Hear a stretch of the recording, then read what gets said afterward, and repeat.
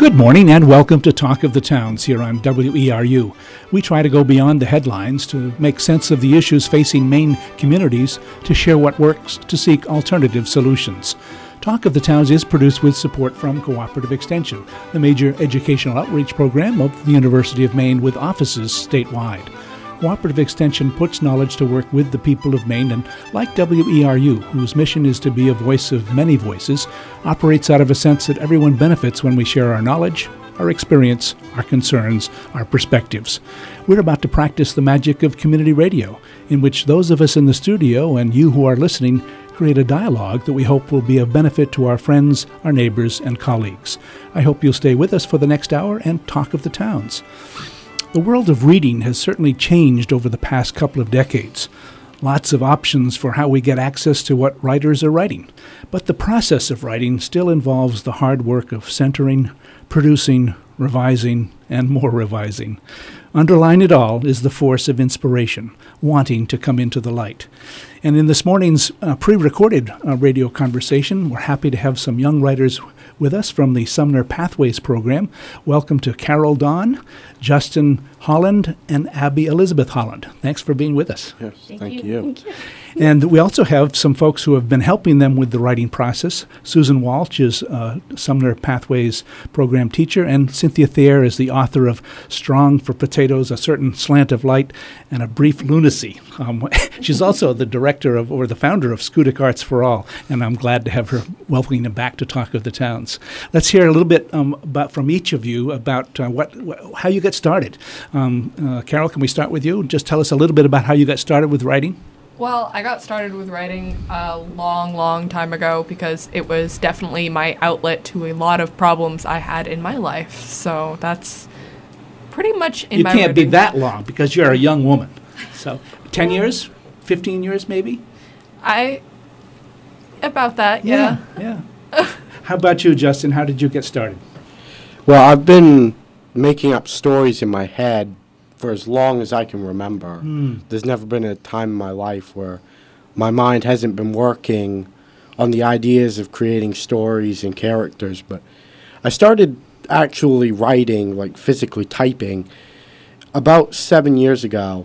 I wrote, or tried to write, my first novel. I got about 20 pages in. Great. Good for you. That's more than I've done. Yeah. And Abby, tell us a little bit about how you got started in thinking about writing. Well, when I first started writing, my mom used to get me like these little blank golden books. The cover was blank and all the pages were blank, and what I would do is like write my own little like rhymes and stuff. I was 7 years old with my first one, and then I just kind of grew from there and started writing bigger stories, and now I'm working on a novel and several children's books. So. Great. We're going to hear from that in a little bit. Now to Susan Walsh. Susan, tell us a little bit about the Alternative Pathways program at Sumner and how it got started. Okay, thank you very much. Sumner has had a variety of different pathways through the years. We currently have the liberal arts pathway, and 2.5 years ago we started the Alternative Pathways program. It was really implemented for students who were being disenfranchised from high school, and at that time we had an unfortunate dropout rate of about 24%. But since the last 18 months, that number has dropped down to 7%. We're still not satisfied. We're hoping that becomes a zero number, which is, of course, what education is supposed to be about. In Alternative Pathways, we primarily meet the students where they are, and let's just start with that. And we offer a more hands-on experience. Some students want to graduate early. Some, frankly, need to graduate early. As you know, our location, there are a lot of children who just really need to go to work. So we offer opportunities that children can attend school and work and have a flexible schedule if needed, but we also try very hard for as many students who want to, if they need transition time for internships, if they need transition time to take some either online or courses to see if they want to practice going to college with our support, and we try to use part of the senior year as a transition year, and so far it's been very successful. We hope to expand our program for next year. And Sumner is located east of Ellsworth. Tell us a little bit about the towns and the economy that you're in. Well, as most of your listeners probably know, we had a consolidation and then we had a deconsolidation. So this is our first year of being the high school again for 5 neighboring elementary schools. They're all K-8s that feed into us. We have usually about 240 to 260 students in the high school. Very diverse population in what their needs and what their interests are. But again, we're a very poor rural school. One of the numbers that pops up recently is that we would have probably 91% of our students would qualify for free and reduced lunch. That's a staggering number. But we do try to accommodate what everyone's needs are.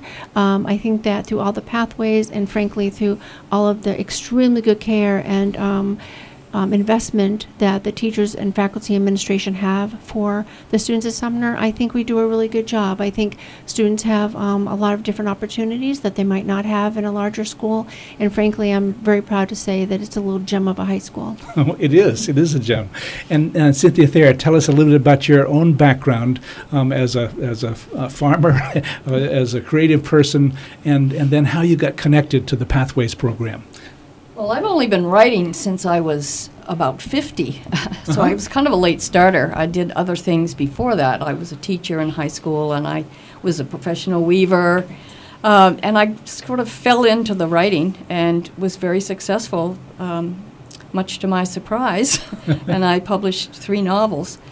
And I've always been a teacher since I was a teenager, really. And I teach workshops and writing classes and spinning classes and whatever happens to come my way. And Susan called me last fall and asked if I might be interested in working with 3 exceptional writers at Sumner. And I thought, I'm not so sure. And I went in and met her and listened to what she had to say, and I was really quite excited. So that's how I initially got contact with these kids. And then it kind of turned into a 4-H spin mentorship, which was interesting. And that means that these 3 guys are going to be mentoring other students on Thursday at the Pam Harmon Art Day. And so they are going to, in turn, teach other students what they've learned in the workshops. So I did, I guess it was the 3rd semester. I came every week for 3 hours and worked with these students. And when I realized how advanced they were, a lot of the ideas that I had originally come up with changed. And it wasn't just like working with a group of high school students, which I've done very often. These kids were writers. And so we did workshopping techniques, which I do with adults usually. And they responded, and I was quite amazed at how far they had come already. Well, let's get right to it. We're going to have these folks share their writing with us, and we'll ask each of them to kind of set up the scene or the situation so that our listeners will kind of understand where they're starting, and then we'll just ask them to go ahead. So we're going to start with Carol Dawn. Carol, go ahead. Okay, well, mine's pretty easy to set up because it is the first chapter of the novel, and this is actually the first thing I ever started with, too. So it's definitely a good thing with my writing. Do we have a name for the novel yet? It's Breaking Free. Breaking Free. And that kind of ties in later in the novel. It doesn't really come up first thing. But this is the first chapter of that. I decided not to go with a prologue on this one, so this is where it starts. Great. Okay. And I'll start now. Underneath the moonlight, the woman who stood in front of me barely looked alive. Covered in strawberry gashes, her arms dripped with fresh blood, bruises were beginning to form all over her, but she wasn't fazed by this fact. Dried blood caused her once ashy blonde hair to cling to her empty face. It was hard for me to believe that this woman was just my reflection. What scared me more was the fact that I can't remember a time when this woman looked familiar. Raising my hand, I pounded hard on the clear front door of Kaldasha Zabit's home. The action of doing so made my head spin. The pain I was in felt unreal. I waited, hoping Kaldasha would answer the door, but knowing he wouldn't. I lifted my arm again and once more pounded on the door, leaving another bloody mark. I grinded my teeth together as I brought my arm back to my side. The stinging pain was nothing worse than I had felt before, but it still drove me to the edge of insanity. "It's open," Kaldasha finally responded. His voice was faint, and I had a good idea of what he was doing. I debated knocking again, but I knew Kaldasha would just respond again with, "It's open," except more aggravated. I was instantly met by a wave of warmth when I opened the door. It felt wonderful on my cold, wet skin. Kaldasha always keeps his home warm. He can't stand the cold. I walked through the brightly lit main hallway and into the massive main room. Kaldasha had his head stuck in his work, as I had expected. "I went through hell and back to get these for you, Kaldasha. They better be worth it." I tossed the now blood-stained files I had stolen earlier tonight onto his desk. "Marie," Kaldasha smirked at my choice of words, "you're in hell." I rolled my eyes. "I'm going to go take a shower. I hope you don't mind." Quickly, I glanced outside Kaldasha's wide 2-story picture window. From here, you could see the whole Single X space. It's an amazing sight. I smiled, briefly, and made my way up the stairs. It took all of my effort not to scream while ascending them. "Marie," Kaldasha called. "Why are there blood on these files?" "Call Arrow," I shouted back. There was no way I was explaining what happened at this moment. Grabbing black towels and a shirt from Kaldasha's closet, I made my way to the master bathroom. After starting the water, I turned around to the mirror. My shirt was soaked in blood and completely destroyed. I had to peel it off of my body.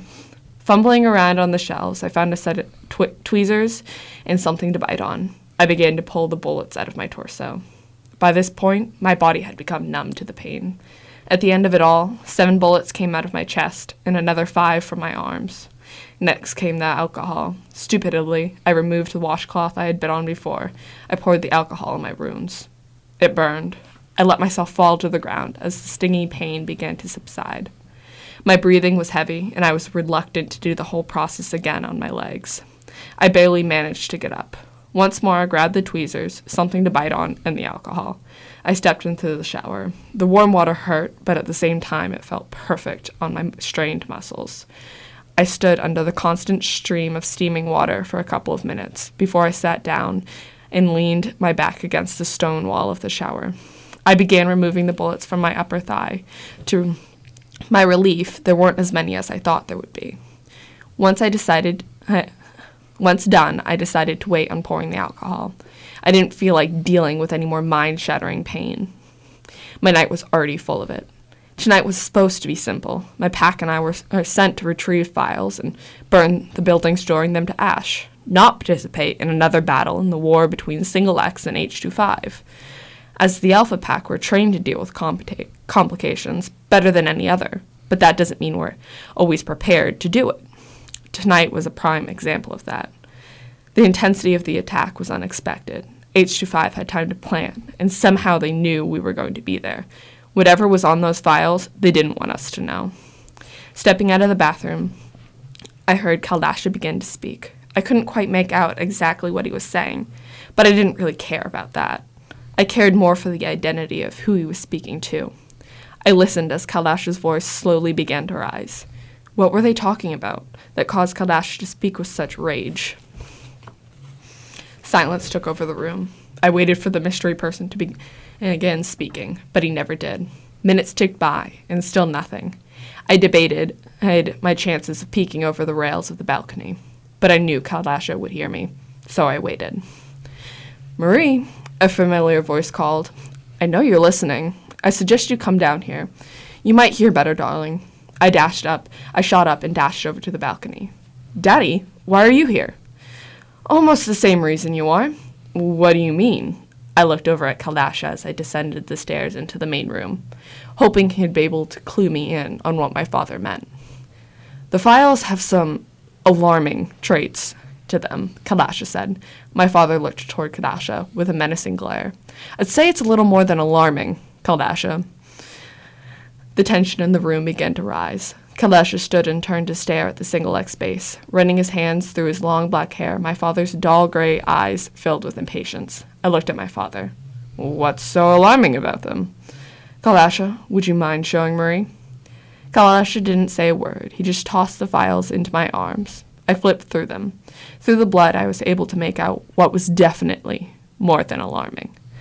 They were all of my evaluation papers, starting with the ones taken right after Luke's disappearance from Single X. I fell onto the couch to think through what this meant. My father was right. It was definitely more than alarming. There are only 2 teams who have access to these, and none of the Alphas could be responsible for this kind of betrayal. The Assassins have a traitor among them. Are you sure about that? My father spoke, his words full of concern. Clips, Marie's right. This is not the action of an Alpha. They would not betray their pack, Kaldasha said as he moved to lean on the front of his desk. Their family. Now, the Assassins, they're another story. They're constantly trying to one-up each other. They've been trying to take the Alpha's spot as the top pack for years, Daddy. The only reason they don't issue a challenge is because they know we'd win and do everything we could to embarrass them in front of the rest. Okay. Obviously stressed, my father shut his eyes. Maybe I should start spending more time around the base. No offense, but if the packs see you, they're gonna know something's up. The ruler of the underworld doesn't come around for just anything, I reminded my father. I mean, when they see Kaldasha, they get suspicious. What do we do then? Kaldasha said, as both my father and him looked towards me. I waited to speak. Honestly, I had no clue what to do. We couldn't just interview them. I sighed. My life had just become more complicated. I'll talk it over with Arrow and the rest of them and see if they have any ideas. Marie, my father said as he came to sit by me, if possible, I'd like to keep this between us. I glared at my father.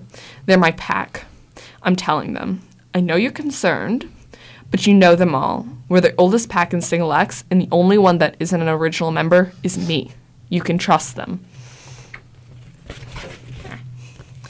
Luke was an original. My father looked me right in the eyes. I shouldn't have trusted him. That's different. I didn't know what to say next. Luke's a traitor. My father finished my sentence. And you trusted him the most out of anyone. Marie, all I'm asking is for you to approach this situation with caution. And I will, I said, turning around to look at Kaldasha. Maybe we should all talk to the team if you're that worried, Clips. Kaldasha spoke up. I guarantee you it's a waste of our time, though. And that's it. That's wonderful. That's Carol Dawn from Sumner Pathways program, reading first chapter from her novel Breaking Free. So you've invented a world. Totally. And this is set in the future? I'd say it's probably set more in modern day. Modern day, but a different world than the one we're living in, right? Yeah, it would be the underworld. They're just in a different realm currently in that period. They do come to Earth and other realms as well. Uh-huh. And so if I were to ask you what influenced you to start on this novel, talk a little bit about some of the things that show up. Well, Marie was me as a child, and all the other characters you see were, I'd guess you'd have to call them imaginary friends, and a lot of the stuff that rooted it were a lot of the movies and stuff I watched. One of the movies that actually rooted a lot of it was the Underworld movie that I totally shouldn't have been watching at like 7 years old because, but that was definitely one of the roots of it, and it was just something I acted out as a child, and I started writing it down as a child as well. This is something I've been working on since I started writing, 12 years ago. Uh-huh. And the notion of the there's a father and a daughter, and the other character. What role does the other character? I can't pronounce his name. Kaldasha. Yeah. What role does he play?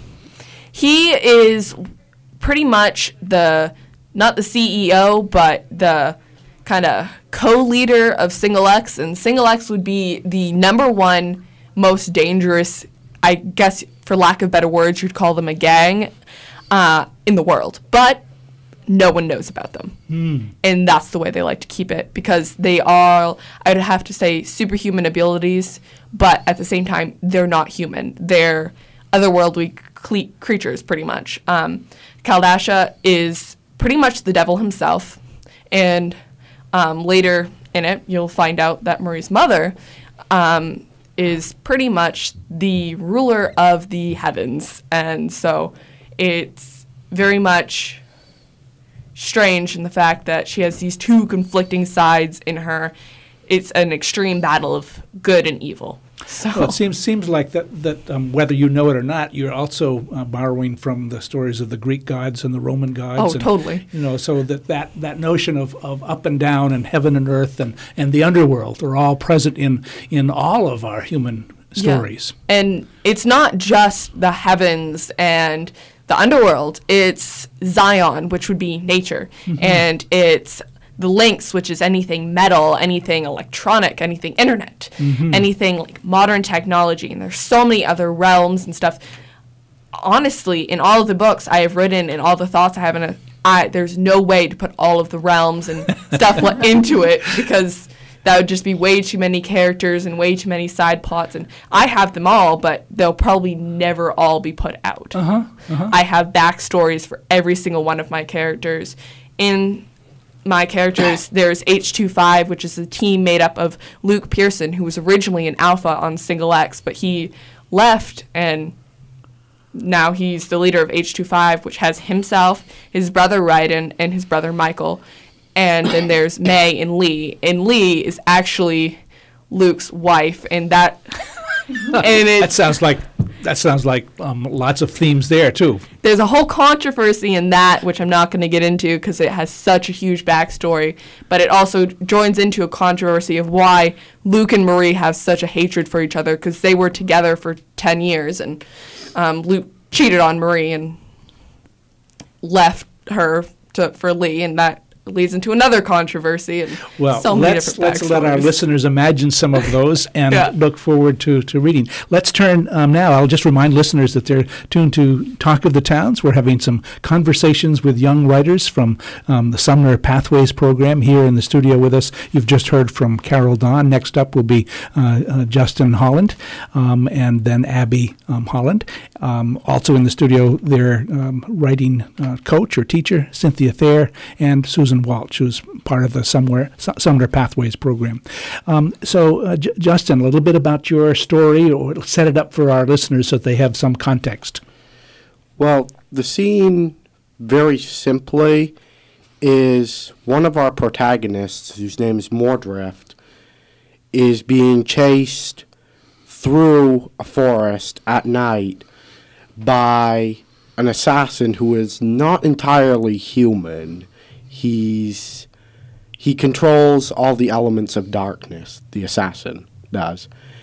So he's in a very dangerous situation, and this is not set in modern times. This is set at least back in the 1700s. Okay. Well, go ahead. That's great. Thank you. Mordrift could feel adrenaline pumping through his veins, jolting him into furious motion. He could hardly see a few feet in front of him in the blackness, yet he ran blindly into the woods and searched for somewhere to hide so he would not be seen from the road. He nearly tripped on several roots and rocks as he ran for his life, trying to keep his steps soft and his breathing low so he would not be heard. But the running and the gripping fear made his lungs gasp for precious oxygen. Mordrift fell to the ground as he heard the pursuing horse grunt.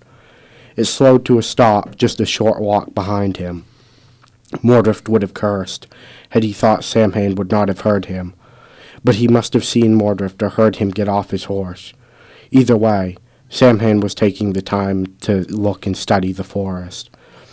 Mordrift glanced back at the monster assassin as he sat upon the animal, the predatory eyes observing the trees in his direction from underneath the hood. Now Mordrift was almost thankful he had fallen. Had he not, he would not have been concealed by the short young ferns and small trees, and he surely would not have been detected, if he wasn't already, and Samhain was merely toying with him. The horse snorted as Samhain dismounted. Samhain watched and heard his metal boots clank as dust rose from the ground where he landed. He held the reins of the horse in his tight grip. The animal was clearly too scared to dare to move. Mordred watched from the underbrush as Samhain clenched his fist, as the energy circulated around his hand, forming the black, twisted sword. Samhain released the reins, and the horse almost stumbled as it frantically tried to run to get back home. Mordred turned back and saw an old oak tree. Half of the top of it had fallen over, yet it still lived, the dead leaves still hanging from the branches. The wind whistled through the eerie-looking tree. If he looked hard enough, he could almost swear that he saw some sort of grotesque monster face staring back at him from the knots and growths on the trunk. But right now, Mordred would take the ghastly tree in front of him over the swift horror behind him. Mordred tried to crawl as fast and as quietly as he could to get to the tree in hopes of hiding behind it. It wasn't an extremely effective strategy, nor was it very original, but as long as it would keep his head on his shoulders, that was all he wanted. Behind him, he heard the crunching of the dry, dead leaves on the ground that alarmed Mordred of Samhain's approaching footsteps. He was coming into the woods with him. In fact, he was coming right up behind him. Mordred's heart was racing and beating like a drum and pumping him full of terror. He had to move faster, but the faster he moved, the more noise he made. He tried to quietly clear his path of dry leaves with his arms before he attempted to crawl over them, but this did very little to reduce noise and was only wasting time before Samhain would walk through the bushes behind him. Suddenly, the crunching of the leaves behind him ceased. Mordred trembled on the ground in fear as he turned his head to look around him for the cloaked death agent. Around him he saw nothing, until he looked up. Mordred tried not to make any sound or even move. In fact, he ceased to even breathe as he stared up at the assassin from underneath the cover of the waist-high ferns. Samhain stood over him, showing no signs of detecting that he lay just barely 2 steps from his position as he scanned the shadows and the fog. Mordred had his hand gripping the hilt of his saber, ready to draw and wield it any second, just to make one last stand if he had to. The ever-so-light layer of snow on the forest floor he laid on started to melt from his body heat, which dampened his clothes. It was so cold this night. Or maybe it was fear that made him feel this way.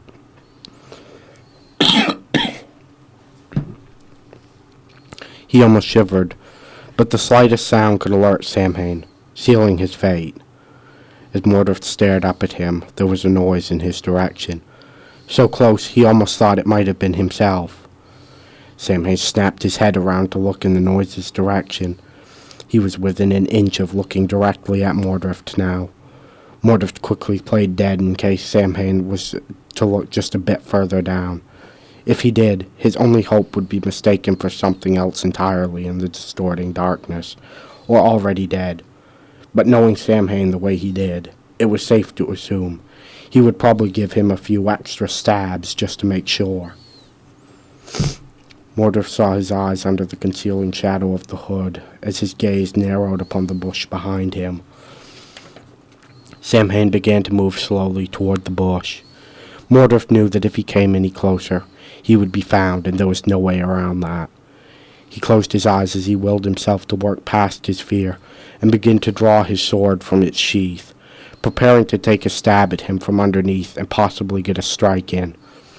As the razor tip of Samhain's blade seemed to hover right over the side of Mordred's face, his muscles tensed as he took a deep, silent breath. Just as he was about to explode into emotion, a wolf pack started to howl not far from their position. The sound almost gave him a start, but Mordred managed to keep himself composed. However, the wild hare hiding in the bushes behind him could not. It rustled the dead leaves on the ground and snapped several dried twigs as it abandoned its cover for fear of being found out, much like Mordred, hiding in the bushes from a much larger threat. Samhain produced his wrist bow, ready to fire the dart at the hare at a moment's notice. Fortunately for the animal, however, the assassin withheld his fire long enough to seem to recognize the small shape. The hare hopped out of sight and into the fog, most likely right into the hungry predator's mouths. Mordred released a low, shaking breath as he slowly turned his head to look up at Samhain, half expecting him to be glowering into his eyes. The space the monstrous man had stood just a moment before was empty, and Mordred didn't know what was more disturbing, what he had expected or the reality he was faced with. He looked around him through the dense underbrush. The forest was deathly quiet, like a graveyard. Even the sounds of the animals and the wind whistling through the trees had ceased. The only sounds to reach his ears were those of the pounding heart in his chest and his lungs gasping for air. Mordred gazed up into the tree before him, at a dark figure sitting on a twisted branch in the pale moonlight. The shadow turned its head all the way around to look at him, its eyes flashing orange in the darkness. For a short moment he was almost frightened by the creature, until he recognized it as a large bird of the night, an owl. The raptor stared at him for a moment longer, and Mordred began to worry that with Samhain still close by, he may be watching what the bird was looking at. Mordred looked around to check for the assassin. He heard a crackling noise come from behind him. The owl swooped off the branch and silently flew over him. Mere seconds later, he heard the distinct sound of a dying rabbit, caught in the clutches of its doom. Mordred crawled as quietly as he could to the tree, all the while searching for any sight or sound of Samhain. Finally, he reached his destination. He stood with his back against the tree as he attempted to brush his wet, dirty clothes, but instead he only managed to further soil his hands and make them colder. He took several breaths, as all he could do was hope that the terror was done and the hunter had been misled. Mordred listened intently to the sounds of the forest, to the sound of darkness, of silence. As he tuned into his surroundings, he heard a twig snap almost inaudibly from behind the tree. His heart almost stopped as the sound jerked all his muscles into tension. He stood even closer against the tree, clinging it to like a child would to its mother. He knew he could not stop the quivering any longer as he dared to peek around the trunk of the oak. There, distorted in the fog, with the shadow of Samhain as he stared off into the distance, swaying slightly as he shifted his weight, obviously looking elsewhere for him, or maybe listening intently for him. Mordred watched for a short moment longer, despite his better judgment, despite the voice in his head telling him to get back behind the tree.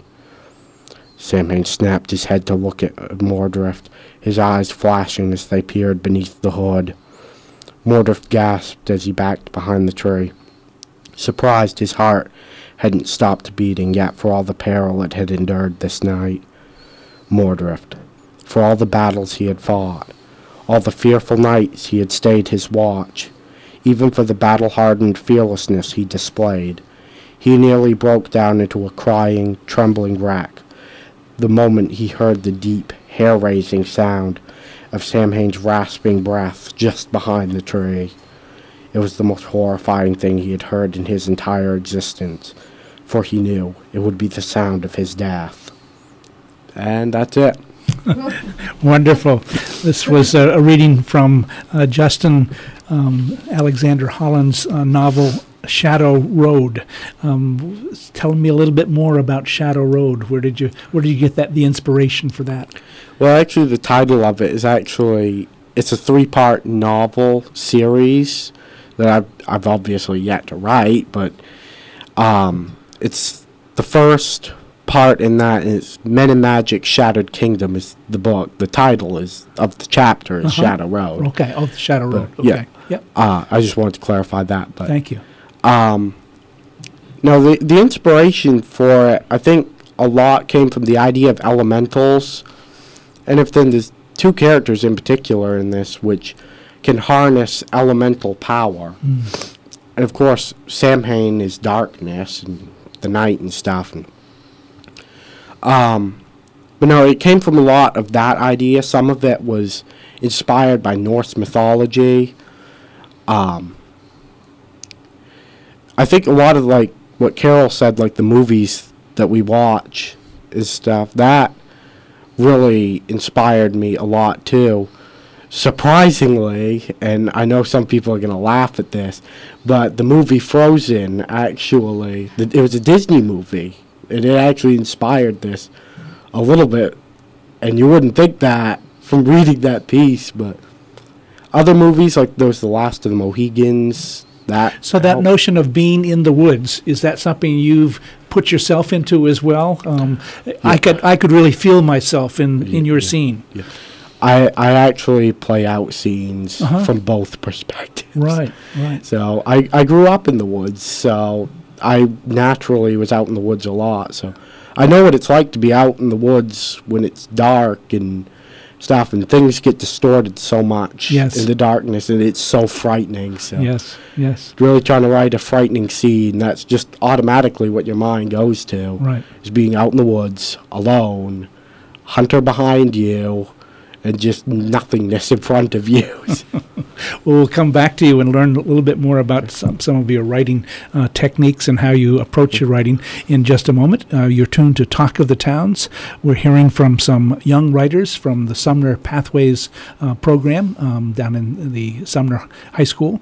You've just heard from Justin Alexander Holland, and you've heard earlier from Carol Dawn, and now we're going to hear from Abby Elizabeth Holland. Abby, your novel is a magical realism novel. Set that up for us. Tell us a little bit about that. Well, what it really is it's like, because I have like two protagonists, and I kind of try and balance them out a bit, but it like intertwines with like destiny a lot, and even between like two different time periods and a lot of stuff like that. So this notion of there's magic, but you're also the different time frames, that's the magic part. Yeah. But the realism part seems to me in the chapter that you're going to read, the piece you're going to read, is these are real people. Yes. Yeah. So tell us a little bit about the scene that you're going to set up, or the characters. Well, this is a family, and the you're seeing it through the eyes of one of my protagonists from later on in the book, and he's older later on in the book, but right here he's only 8. But it's set up in a fictional town called Carnelly in County Limerick, Ireland, and it's in way back in like 1700 sometime. Okay. So anyway, go ahead. Here we go. The foal's soft muzzle nestled into 8-year-old Tam O'Finn's hand. Its hot breath blew through his fingers with careful analysis in its eyes. At some unseen cue, the young horse suddenly bounded off towards its mother, kicking and leaping in the air, its sire's white feathering dancing like snow around its ankles. The mother horse nuzzled her baby with pride. Prince Donovan. Sir Donovan, Tam said, leaning against the fence, attempting to decide upon the foal's name. Sir Donovan should be his name. Sir Donovan? Asked Da. The Dark Warrior? Honestly, Tamis, I don't know what to do with ye, for I've never seen such a skittish foal. As if to prove the man's point, Sir Donovan sniffed a butterfly that had landed on a flower. When it moved, fluttering its wings and hovering for a moment, Sir Donovan leaped straight into the air and scattered back to the old horse's side for safety. There it is, said Da, scared of but a wee butterfly. But Da, Tam said, staring at the foal, his color is the darkest brown of any horse. He will grow into it, he will. He has great nobility. I know it. The colt may only be acting this way because a storm is brewing. Tam turned round to see his ma leaning in the doorway of their white-stained cottage, showing that impish grin she always held when flirting with his Da. Da returned her grin as always. If the boy says the colt is noble, it must be so. Sir Donovan it is. His voice went sober, and he added, I be going to the village to find a piglet. Do you want to be coming with me? Ma swiveled her head behind her, towards the inside the cottage. She then turned back to face them. I must not. I've just begun boiling the potatoes, and Moira suddenly sprinted past Ma, her thick hair flowing behind her like a royal black banner. Wait for me, Uncle Illig. I want to come with ye. The road to the village was fairly short if travelled by horse, but since they were walking, Tam found the road twice as long. Soon they reached the village where the townsfolk walked about the streets, while sheep were being led to pasture. 3 English soldiers sat upon their horses. Da led them to a far side of the village, where Mr. Haggarty was selling 8 new piglets. "Come, Tam, help me find the right piglet," Da said. Right piglet. They all looked alike to him, screaming and squealing, while the mother pig lay in the luxury of her mud. This was the first year his family would be raising a pig from scratch, and by the sound of their ear-shattering wails, Tam wasn't sure he wanted one at all. "Why aren't you chasing after the pig, cousin?" Moira whispered into his ear. She lowered her voice even more. "Are ye afraid you would fall first face into the mud? Pigs pulling your trousers down? And for certain, no one desires for that sight." Tam did laugh then at the picture it conjured in his mind. At that moment, Da and Mr. Haggarty returned unrecognizable in mud, but with the pig in arms. The trio then decided to return back home, as the light was beginning to fade. "I'd better be getting home to my wife," Da told Mr. Haggarty, handing him the payment of coins for the animal. "Health and safety at ye." "Aye," Mr. Haggarty said, "but I was wanting to show you the new fireplace I built. I only used the best stones I could find. You need to see me fine work before you leave." Mr. Haggarty gestured to his cottage. "Come, Illig." "I must not, nor do I want to tonight. Far too late it is," Da replied. "Me wife is expecting me home. I'll come see your fireplace in the morning." They walked back home the same way they came. By the time they returned to the cottage, it was nearly dusk.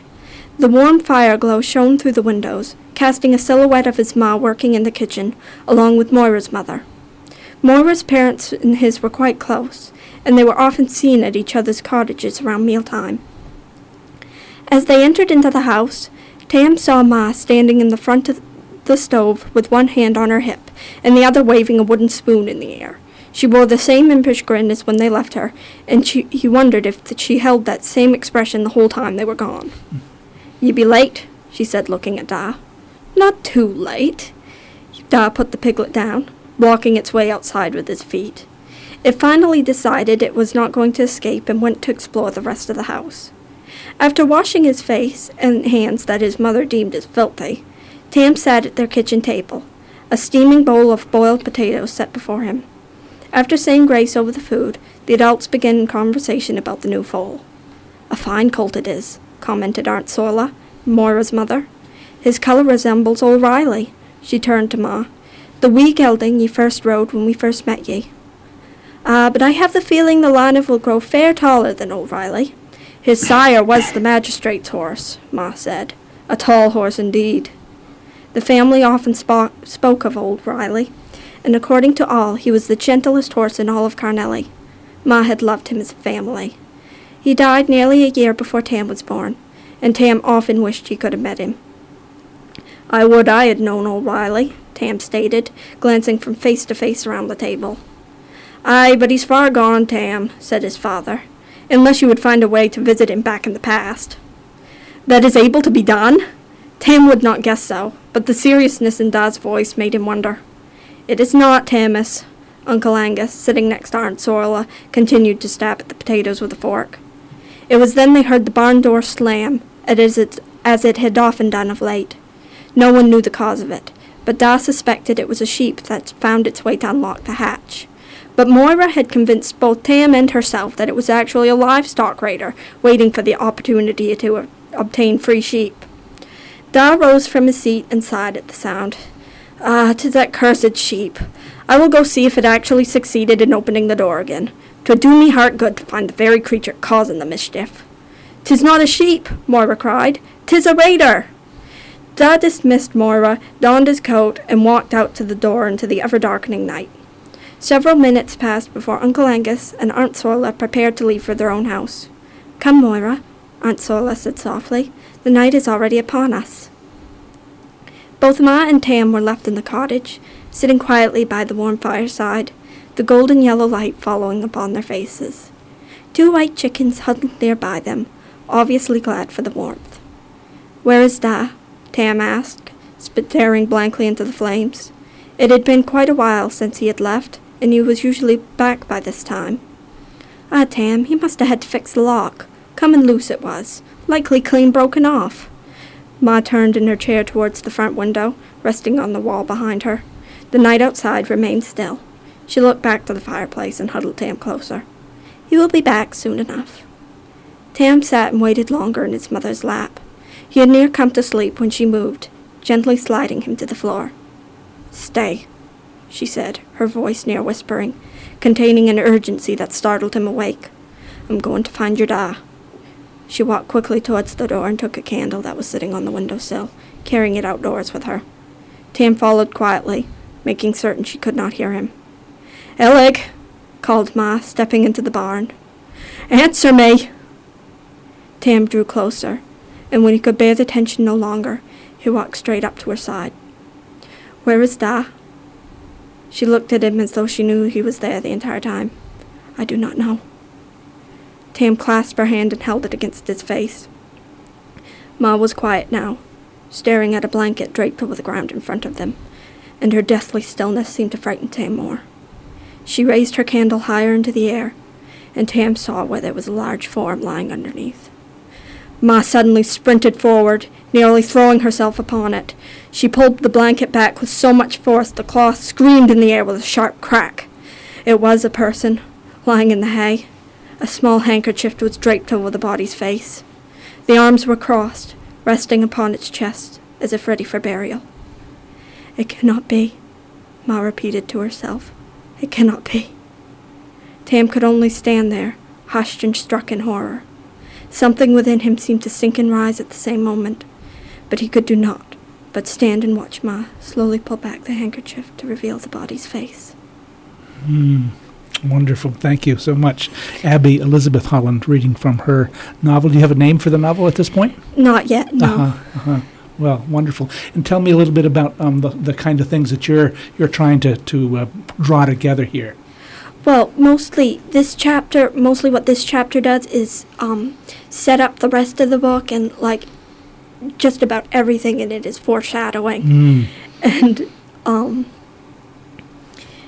so we're going to learn more about these characters as time goes on. Mm-hmm. And this notion of this family is there. Yes. And what's going to draw them forward? What's going to pull them forward? This mystery of a possible death? Yes. Yeah. Because as you know, there was a death, and there are some weird things that happened later on to my other protagonist. And it kind of skips ahead until where, like, he's, like, in his teenage years. And my other character is a teenager, too. And they're set in two different times. So, and their destinies kind of intertwine, which is, you know, kind of cool things. So one's in the past and one is in modern times. Right. Wonderful. So in the few minutes we have left, tell us a little bit about how you write. How do you? All writers want to know these questions, or potential writers. Do you sit down by yourself?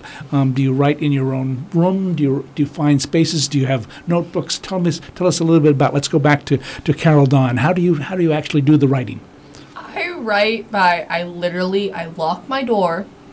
And I will sit in a corner in my room. I won't sit in my bed. I'll sit with my bright pink clipboard and paper, or I'll have one of my notebooks that have some clever saying on the front. I like nice blank pages with pages behind it, because I feel like if there's more, the bigger the stack, the more inspiration I have to write. And my inspiration really comes from my mind. I'll be watching a TV show, and no matter what kind of a TV show it be, a kids' TV show, a horror TV show, I'll get some sort of an inspiration.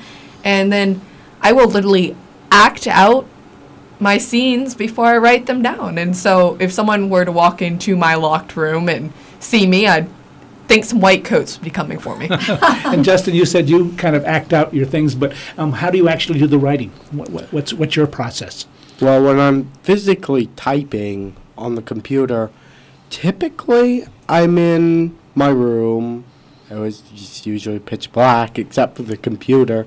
At most, I might have a little night light or something, or maybe like very dim light coming through the window. Something. I've got 3 blankets Mm-hmm. up there that I tack up there. So you want that darkness. Yes. You want that Yes. isolation. Yes. Yeah, yeah. So I more or less just close my door and just pray that nobody comes in. Abby, how do you actually do the writing yourself? Well, how I usually write is I just kind of like have my own little mental bubble I surround myself with. Sometimes I do it like sometimes I shut off my light too and only write with a little light and stuff and but mostly what most of my inspiration comes from is listening to music. I listen to a lot of music, and a lot of my best ideas have just come from listening to instrumental stuff. Great. Cynthia Thayer, as a writer yourself, what do you see in these young writers? What inspires you to help continue helping? Well, I see a lot of enthusiasm. I see a big well of ideas and stories that have not even emerged yet. And I see how closely they listen to each other and to me when we talk about writing and what's important to address. They are excellent critics. We do a workshopping technique where one reads his or her work and the others comment on it in the third person. And that's often really difficult for high school kids. And they are so quiet when their piece is being discussed and they're listening. And the next week they come back and they've made changes according to what people have said. So that's what I see. I see real future writers emerging. Great. And it's exciting. And Susan Welch, as you think about these students and the others in the Pathways program, you mentioned that some students really need to learn with hands-on, and that's what it seems to be is happening here. Absolutely. In this case, these 3 had this in common, their writing bug, if you will, and have a great deal of expertise and talent and strategies that go with it. We were extremely fortunate to have Cynthia come to us and do the workshop with them so they could have just this focus for an 8 to 9 week period, which is really just such a gift that Cynthia gave us that time. And it let them just zero in on their talents and build on those strengths that they already had. Great. And how about you as students? You've probably experienced learning in a quote-unquote classroom, and this is different. What's different about this type of learning, Justin? And then we'll work around the circle here. Well, it's like stated, it's very much more hands-on. It's quieter. I love my quiet. But it's a smaller group. It's more hands-on, quieter, and it's just more immersive. Okay. Everything is. It's helped me a lot. It's probably the only reason why I'm still in high school, because all of the chaos in normal school and everything, it's just so much all of a sudden, because I was homeschooled for most of my life, and then all of a sudden being thrust into high school. Quite a change. Yeah, that was quite a change. I went through quite a culture shock for about a half a year there. Then they took me in Pathways at the beginning of this year. Yeah, well, we're just doing some hand signals. So say we've got 5 minutes left, but go right ahead. So and how about you, Abby? What's different about this type of learning versus what you might find in a typical classroom? For me, I feel so much more relaxed in that setting. It's so much more relaxing, and then I can focus on my work better and do a better job at my work than I could if there's so much hustle and bustle around me. What do you think you're learning besides writing? In other words, what are the connections between what you're doing here and other learning that you might be involved in? Well, like right now, we're learning to do memoirs, which is really cool too. And of course, that's a type of writing.